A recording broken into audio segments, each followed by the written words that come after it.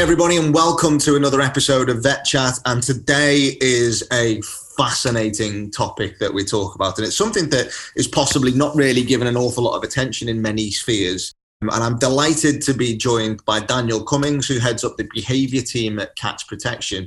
And of course, this episode is brought to you in association with the Feline Behaviour Conference, which we have hosted on the site. And I dare say for many of us, whether you're a vet, whether you're a nurse, whether you're a cat owner, we'll provide a hell of a lot of insight. I know certainly from my experiences with cats, I've never been able to understand them. So hopefully, Daniel, you'll be able to shed some light for me. Now, you know, obviously you've got a wealth of experience in animal behavior with your past history with various different rescue organizations. But cat behavior is something that is potentially, I dare say, neglected by people. And, you associate abnormal dog behaviors, the barking, the running off in the park, the not wanting to go back on the lead, the chewing things that they shouldn't. And I am, of course, specifically relating to my own spackle at this moment in time, to we have a fractious relationship.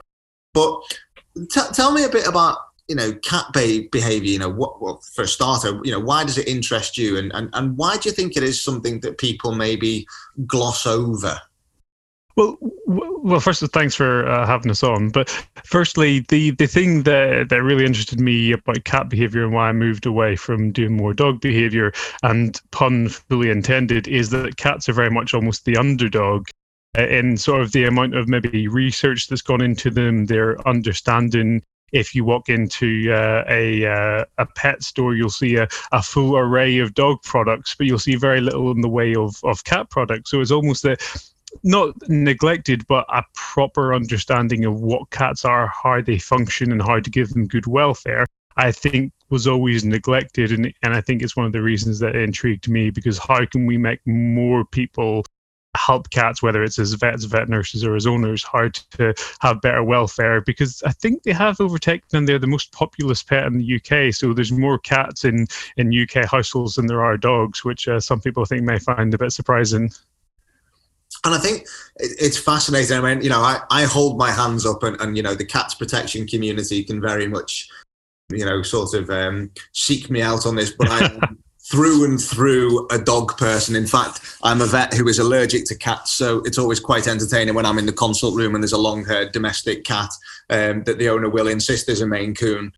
and I spend most of the consult sneezing all the way through. But, cats for years have been lauded as having, the human slave versus the owner of a dog who is, an owner or a parent, and so on and so forth in modern terminologies. But is that just us blanket describing cats because of the behaviours that we naturally attribute to them? Or is there something to be said for that? Are cats just better at training owners than dogs? I think it's really interesting. So I think all animals or pets, they're really sort of victims of anthropomorphism and giving them really human qualities. But I think cats more so than dogs. And I always sort of say, most people don't say they don't like dogs unless they've had a previous bad experience. People say, oh, I don't like it because the dogs barked at me. But you'll get people that will sort of just really passionately hate cats without any sort of reason. Now, of course, allergies and things like that aside, there's some people that they'll say, oh, cats are really spiteful and vindictive, and not to go too far on a tangent, but cats throughout history have had this really up and down thing where they were literally back in ancient Egypt worshipped as gods. Then they were persecuted a lot, particularly through sort of the Dark Ages, Middle Ages, and now we're sort of coming around to the other side of that. I think because cats are less dependent on humans, I think sometimes we can feel insecure and we don't feel as valued. So almost people want to appease the cat bear, but it's just because cats are recently less sort of recently evolved from their closest ancestor than dogs. So dogs for tens of thousands of years more have evolved from their most recent ancestor, whereas cats still share a lot of their behaviors with their most recent ancestor, which is the African wildcat, which still exists out in Africa. And actually, if you look at your domestic cat, you look at the African wildcat, they share so much of the same behavior traits and things like that. So it's safe to say that, we're still nowhere near understanding cats to the same extent that we are dogs, at least as a sort of general population. I Yeah. think you've probably got a distinct advantage over many of us. But what is it? Obviously, you deal with all kinds of cats. Certainly, as vets, we do, and there's that inherent sort of, you can hear the box hissing in the waiting room outside. But of course, these are animals who have taken out of a nice, warm, cozy, comfortable environment into, an alien environment where they're stuck inside a box. There's loads of smells of dogs and they can't get away from anything. So Absolutely. As vets, we're instantly seeing cats who are heightened to their environment. So in terms of, I look at it as a vet saying, what can we do better to engage cat owners and to help them, and indeed ourselves, to understand better about their behaviours? Well, I think that's really important. It's the understanding rather than the doing. People always want practical tools, but a lot of the time it's just understanding what makes cats different from dogs. So, for example, cats are not inherently sort of social animals, and people have a big issue with that with cats and conspecifics, so other cats compared to dogs and other dogs. But the other big thing is how territorial they are and how dependent they are in that context. So when you remove a cat from a house, that's very different from taking a dog out of the house. A dog is very accustomed and copes better with being moved, whereas cats are these territorial animals that as soon as they are removed from their environment, that is what is sort of holds them together and gives them their structure. So then, like you say, they're put in the carrier and moved to this completely alien environment. Weirdly, we think obviously there's that element with cats and as they've evolved, they have been both predator and prey. So whilst they've been out sort of chasing, hunting things, they're solitary, independent hunters. So they need to keep themselves well protected. So that's why more often than not, their default is to run away and keep themselves safe. So what we need to communicate with owners is just how much more stressful. It's not just because vets are poking and prodding and doing terrible things to cats. It's just the very nature of being removed from their environment. But there's lots of stuff we can do, and as vets and vet nurses, it's sort of encouraging owners, first of all, just to take cat behavior seriously, but to sort of teach them valuable skills. So most people, yourself probably included, when you get a dog, you'll try and do some kind of lead training or harness training and get them used to that.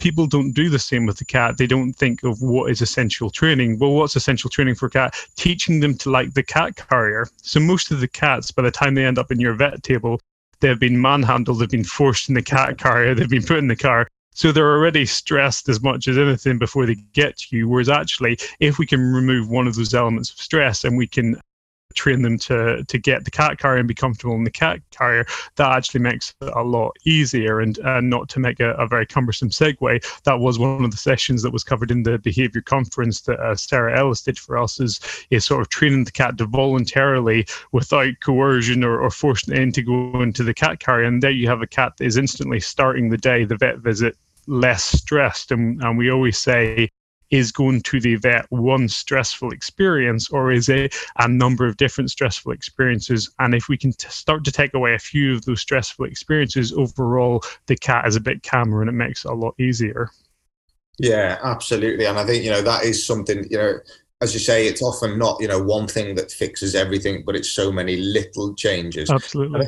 I want to come back to something you touched on a bit earlier, and it is something that fascinates me, because you've got, like you say, you walk into a pet store and there's swathes of dog environmental enrichment materials and so on and so forth. And we automatically associate, if your dog's got this issue, that issue, if your dog wants to kill the postman every time he puts it through the door, this and this. But as you say, the cat behaviors and cat, I dare say in a lot of cases, anxieties are very differently manifested. Where I speak to people and when the postman comes, the cat disappears upstairs and is hid under the bed.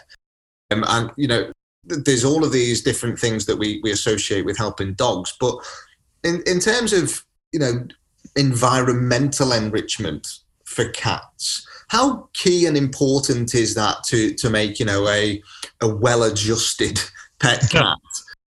What things can people and should people be saying, rather than actually, this is something nice to have? What are the almost the essential elements to help with that?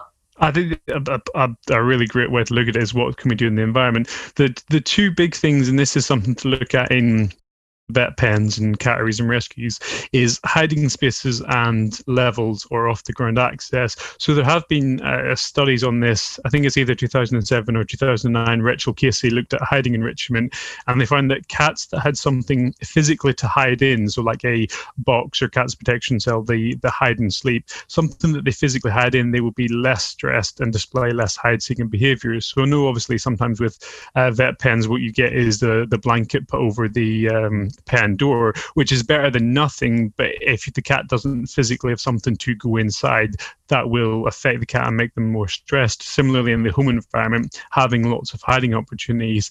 But the other big thing is cats love to get off the ground whenever they're stressed or uncomfortable. And you probably, if anyone's listening with cats, they might spook themselves, they'll jump up on the windowsill or run up the stairs.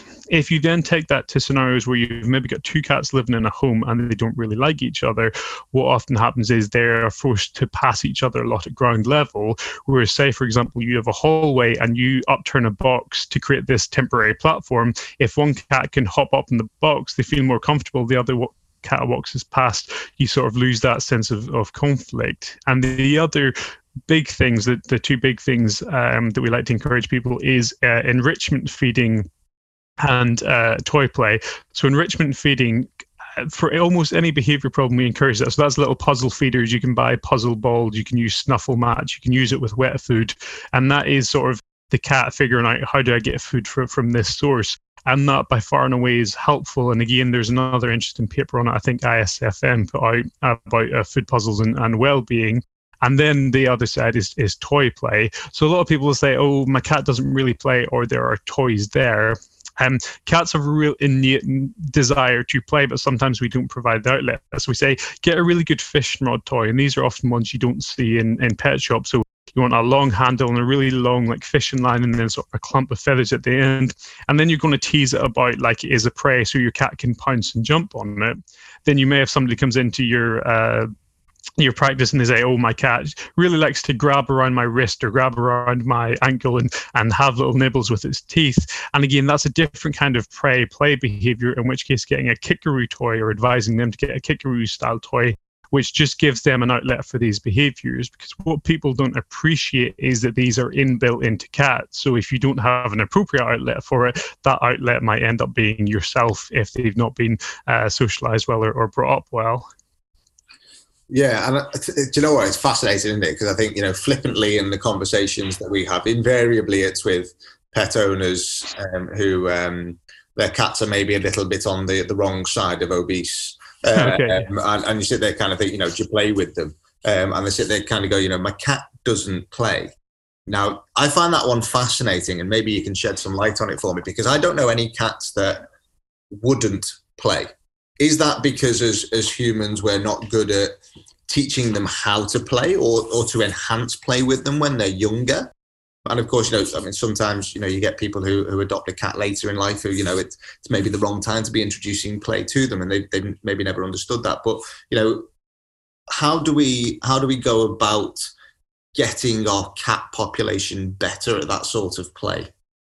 Yeah, absolutely. With the slight caveat of cats with medical issues that may not want to play, for almost all cats, there will generally be at some level of desire of wanting to play. But again, it's just, it sounds a bit weird to say playing the right way. There's an appropriate way to play. So, for example, with those fishing rod toys, like we're saying, what people will often do is they will like dangle it right in front of the cat's face, and the cat will either maybe paw a little bit at it or won't be interested. But the idea is that cats' play behaviors are replicated of their prey behaviors. And if you can imagine, a prey species like a mouse isn't going to run up to the cat and dance in front of the cat's face. That's not going to be engaging to them. So that difference, and you sort of see if you've got a cat that doesn't really play, if you start teasing the toy about maybe 3-4 foot away and just sort of slowly moving it, stopping it, hiding it behind something, much more like a prey species move, you'd see a cat at least look. And then once you have a cat that starts to look, then you've got the next step you can build into is sort of doing that until it sort of pounces.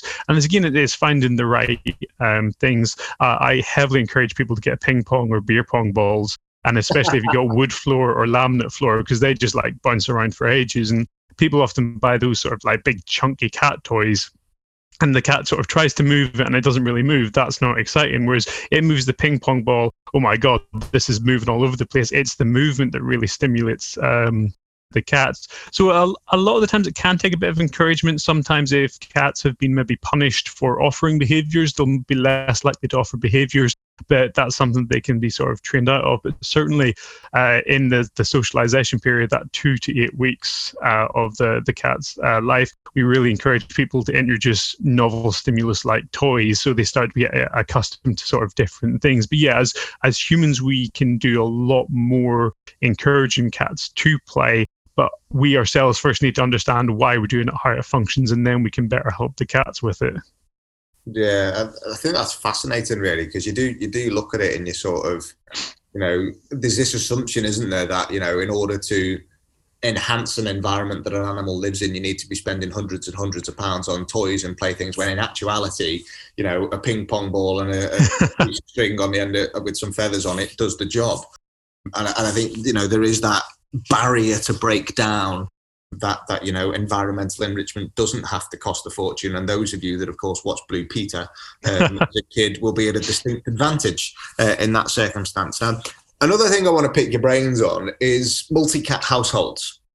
And you touched on it earlier, saying, look, if there's 2 cats that don't get on in a household, and there's this stereotypical vision in society of the crazy cat household, where there's someone living there and there's 27 cats in the same room and so on and so forth. But of course, for the vast majority of people, they're single cat households. There's some that are 2 and 3 cat households. Now, we've touched on the fact that cats are inherently solitary animals. So how does having a multi-cat household work? Is it something that is to be encouraged? Is it something that's to be discouraged? Or is it something that can be, right, okay, we're in this circumstance, so how can we make the best of this situation? Well, that's absolutely a massive area. We could almost come back and do a separate talk just on that. But in summary, it's super complex. So cats are inherently asocial animals, but we know they can form social bonds with other cats. People often refer to sort of feral colonies, but the makeup of feral colonies is quite specific. So you'll have primarily related females, males often on the periphery, and only a couple of generations. So it's very different from a home environment where you're having a cat from source A and cat from source B that you're bringing in and throwing together.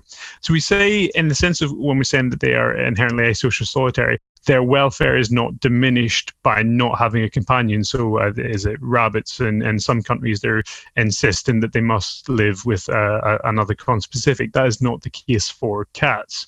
The problem with cats is that they are often very stoic and don't show a lot of stuff. So you have some homes where cats are living together, love each other, they're curling up, they're having a great time. You've a relatively large portion of households where cats are sort of showing agonistic behaviours. I think in the PDSA POV report for 2018, it was about 21% of owners identified actual conflict. But then you have this massive grey area of cats living together that probably aren't actually happy with each other, but are tolerant to varying degrees with it. Because cats aren't necessarily like dogs, you're not going to get as much of the growling and the barking and the things like that. When we see cats hiss or swipe or fight with another cat, that is like the absolute peak, the top of it, and there's lots of stuff underneath it. So what you'll get sometimes in homes is cats that are developing house soiling issues, or cats that will spend a lot of their time hiding away. Recently, just before doing this call, I was working on a behaviour case. 2 cats, they weren't in conflict, but you could sort of tell that they weren't necessarily comfortable. They've recently been separated within the same household, and one of the cats is suddenly a lot more affectionate with the owner than would be with the other cat. So it can cause a lot of problems, but often ones that aren't picked up on. So the big thing we sort of say to people is, if you are looking to introduce a second cat to your home, you can't guarantee that they will like each other, and you need to do a real proper introduction process, which we have on our website, Cats Protection Introducing Cats. Put that into Google, and it's sort of about doing a scent swapping process and doing a correct introduction and making sure you've got the territory set up. One of the biggest things we get is people saying, but the cats eat fine together. So you've got the cats that are fighting a lot of the other time, but they'll eat together relatively close to each other. But that is in part due to the fact that access to the food bowl is more valuable than their fear of the other cat. So it's like me, I find going to the supermarket very stressful even before COVID, but I do it anyway because I need access to that resource. And it's the exact same with cats. I may be uncomfortable with this other cat, but I need access to that resource. So they may look like they're eating beside each other fine, to use air quotes, but actually it's causing them a little bit of stress to have to access that. And obviously we know stress is cumulative, so that can affect other behavior. So it's really complex. We pretty much never would recommend getting another cat to resolve a behavior problem. People often will go with that, oh, my cat's showing maybe aggressive type behaviors or householding behaviors, we'll get another cat. That will generally make things worse in most sort of circumstances. And something that, again, it's interesting to look at how we as humans approach things. And invariably, and I hold my hands up to this, we look for the easiest solution and, the most stress-free solution from our own perspectives. And of course, one of the relatively recent dawns in medical management of things is these plug-in diffusers, like the Feliway diffusers and so on and so forth. Now, I just wonder on what your take is on these kind of things, because obviously, anecdotally, when I speak to people, they go, I've plugged this thing in and it makes the world of difference to my cat. Now, how much of that is placebo effect and how much of that is real impact? And I'm never quite sure. But, are these things are they something that helps as a solution, or do they simply mask underlying issues, or do we not know? I think it's a really interesting topic. As I said this all the time, it's all interesting. Firstly, I should say SIVA, who make Feliway, do support cats protection, so we appreciate that. In terms of the behavior cases, we generally would recommend using Feliway in the right circumstances. We do try and let people know that it's not a cure-all. And actually, I think if you read this on the literature, it says it's part of a solution. You should seek behavior modification. And so it can be really useful in some circumstances. It can also be a bit detrimental. So oftentimes, maybe a cat's gone into the home environment and they've had the owners have struggled with an issue for maybe 3 or 4 weeks. And at some point, they've been advised to get a Feliway, and the Feliway hasn't made a difference because the only thing they've done is buy a Feliway. Then 4 weeks later, they're, oh my goodness, we've tried everything. And by that, they mean they got the Feliway. And because Feliway hasn't worked, they now think, oh my goodness, this cat is unfixable in their words. So it can mislead people sometimes if they sort of think, well, this is supposed to be the fix and this isn't working. Conversely, on the other side, a lot of the times cats go into home environment and they just need to be left alone for a couple of weeks. But as humans, we want to be really active, and we want to be, oh my goodness, I need to try and make this cat feel more confident. So actually, people thinking I'm going to run through this 4-week course of a pheromone diffuser actually gives just the cat space to naturally come out. Whether the pheromone diffuser makes a difference or not, it just gives the owner time to step back a little bit and give the cat its sort of time to get together more confidently. So certainly when it does work and when it is effective, it does seem to make a difference in making the cat feel more confident. So we wouldn't necessarily say it masks it, but we would want to maybe be aware of what the trigger is if we can. So it's not a case of the cat is fearful of fireworks. We can just keep plugging in the Feliway. What we should be doing is desensitization and counter conditioning work around the fireworks, as well as having the Feliway on. But I think sometimes, and certainly in my experience both with cats and dogs, people are a lot more keen to buy something than to take time to take the action. I'm sure you'll probably find that a lot with the medical side of things. If they can go, I could do desensitization and counter conditioning, or I could buy this product, they will generally tend to go more towards the buying the product. So sometimes people can become more over-reliant. So from a human psychology point of view, it's sometimes more tricky than, again, as most things are, than just the cat point of view with it. Yeah, no, that makes absolute sense. And of course, I guess one of the big reasons that we're here to chat is that obviously as cats protection, you are hugely involved with rehoming cats. And of course, that then throws a whole new spanner into the proverbial works, because of course, invariably people are adopting cats that, they maybe know nothing about their history and, what's gone on in their past, and that side of things. Now, what can we do? Obviously, you've touched on the fact that basically not diving head into the cat space on day one is always useful. what would someone who's adopting a cat, what bits of advice would you give them in order to gradually get to understand that cat and their various isms, as we of course have ourselves as humans? What bits of advice would you give them to that first month when they're adopting a pet? There's lots of really easy steps, and again, you could apply this across multi-species, not just cats.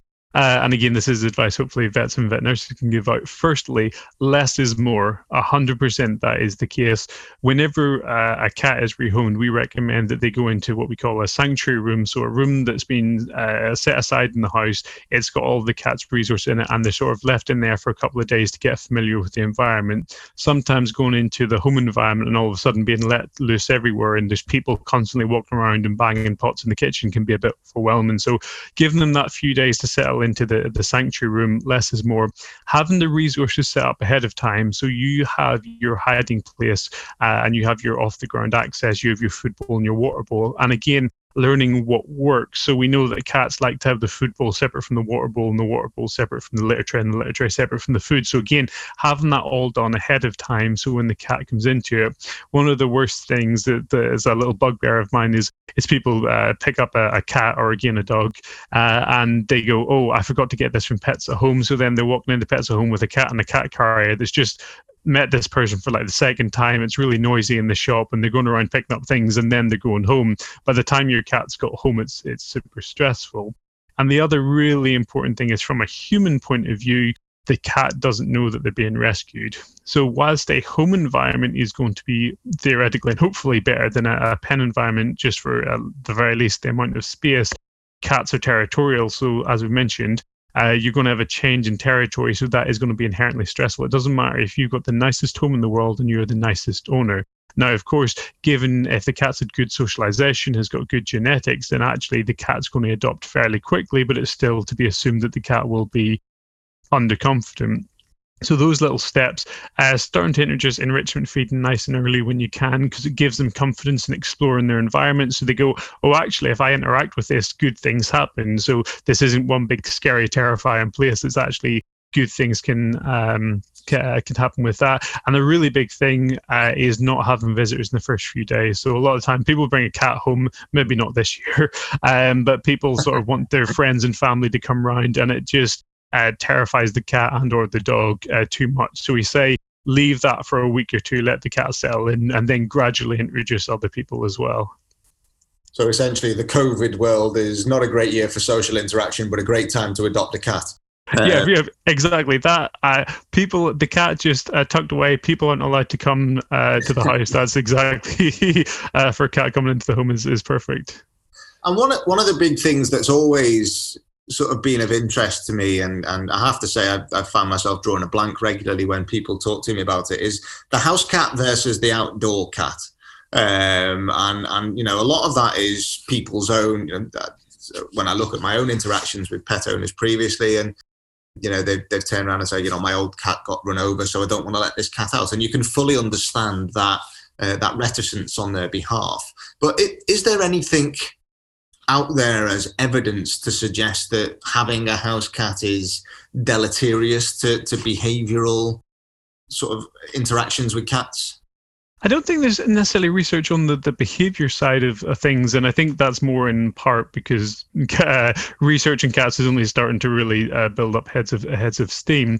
I would certainly know, from things like exercise level point of view, and from even just real basics like claw maintenance. Having outside access makes a lot of difference, and certainly at Cat Protection we do say it's giving cats the option to go outside is better, not forcing them to go outside if they don't want to. Don't make them, but unless there's a medical reason, like if they are deaf or blind or have other issues, to give that cat choice and option to go outside. Now, myself, I'm not an anxious person. I let my cat go outside, and I'm always sort of stressing that there's going to be issues with other cats and traffic, and I think it's because I see so many of things and hear so many things, but I still let my cat out because fundamentally she enjoys being outside, and that sort of helps meet her needs in the terms of the need to display natural behavior. She goes around, she maintains this sort of home range, She likes to explore. There's lots of little things to consider to keep the cat safe. One of the big things, as we say, is keeping the cat indoors at night time, because that's probably when they're going to be more likely in traffic accidents. In the UK, if you've got listeners worldwide, it might be different, but in the UK, we don't have natural predators of cats. So we'll have foxes may pick over remains of a cat that was hit by a car, but it's very unlikely, very few incidences of actually foxes predating on cats. And the other big thing is around roads. I forget the study, so I can't reference it directly, but there was a study whereby they found that actually roads that were fast with infrequent traffic, cats were maybe more likely to get themselves in road traffic accidents. Some people think, I've got a busy road out the front, it's not suitable for the cat. But if the traffic's pretty constant and it's not really a fast moving road, then actually cats respond to that better than maybe having used to accessing a road and crossing the road and cars only come past it very infrequently, and then all of a sudden a fast car comes past and that struggles them.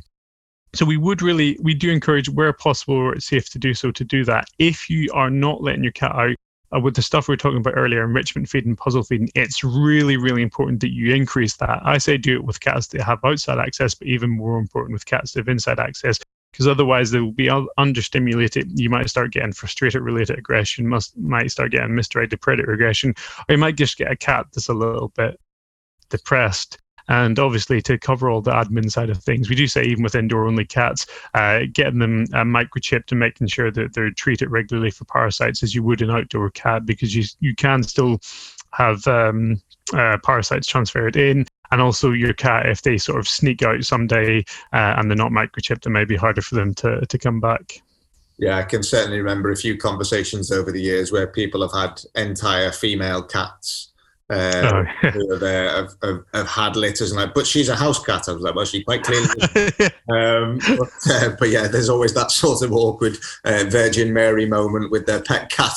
Yeah, Immaculate Conception. So I think, there's so much we can go into. I mean, literally, I'm finding myself ticking all of my own sort of insight boxes as we go on here. But what can people anticipate getting from the Feline Behavioural Conference? What will they take away from that as a course? Well, I think fundamentally one of the biggest things is just that consideration of areas they maybe haven't considered before. So we've got some modules. What I think is one of the fundamentally most important ones is how cats learn, and particularly as professionals, I often think, how can we maybe work with an animal if we don't fully appreciate how that animal learns? Also, from an owner's point of view, it's just interesting.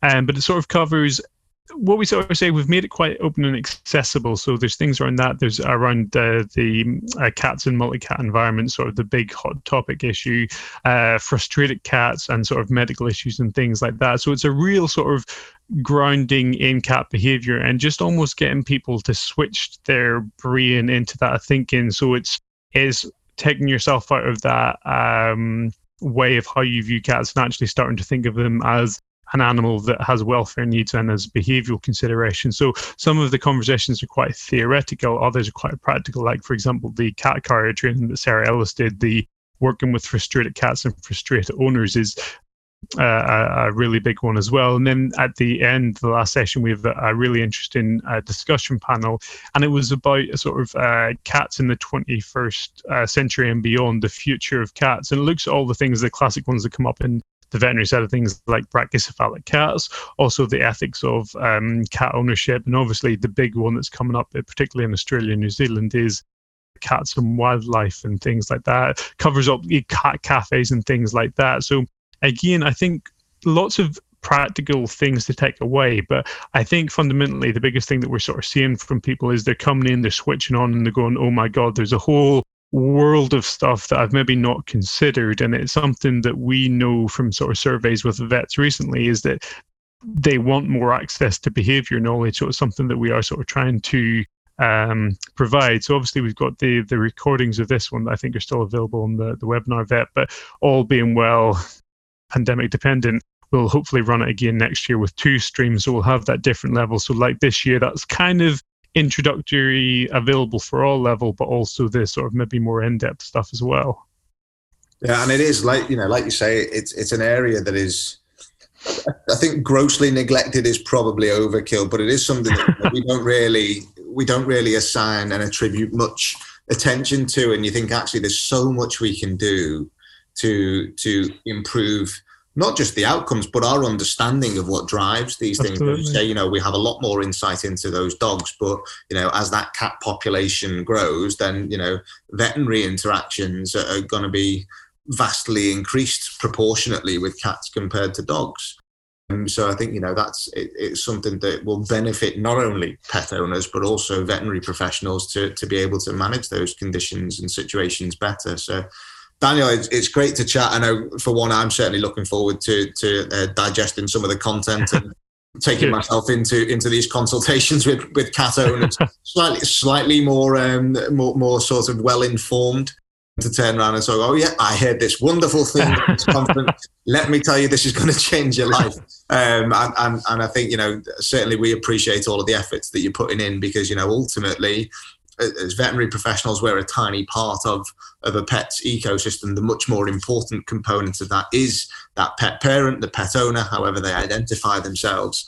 That our job is simply to help them to facilitate, a happier and healthier cat. So thank you for all the work you're doing. And yeah, I look forward to seeing all of the content. No, it's great, and sort of being able to come on and just share hopefully the enthusiasm for it. But like you say, it's sometimes you don't know what you don't know until you sort of go and you check it out, and then you go, oh my God, there's a whole world of stuff. And like you say, it's in our part, we sort of view it the same way, that all the different stakeholders in the community, can we access them? So no, it's a real pleasure to do the conference, and I will say this unbiasedly, that the Webinar Vet were absolutely wonderful to work with on it. But also sort of this is as well sort of just a great opportunity to spread the message. And ultimately what we're looking for is happy cats and happy owners. So that's what we're working towards. Perfect. I think that's a fairly decent aspirational goal. So good luck with anything, and thank you for all that you're doing again. Thank you.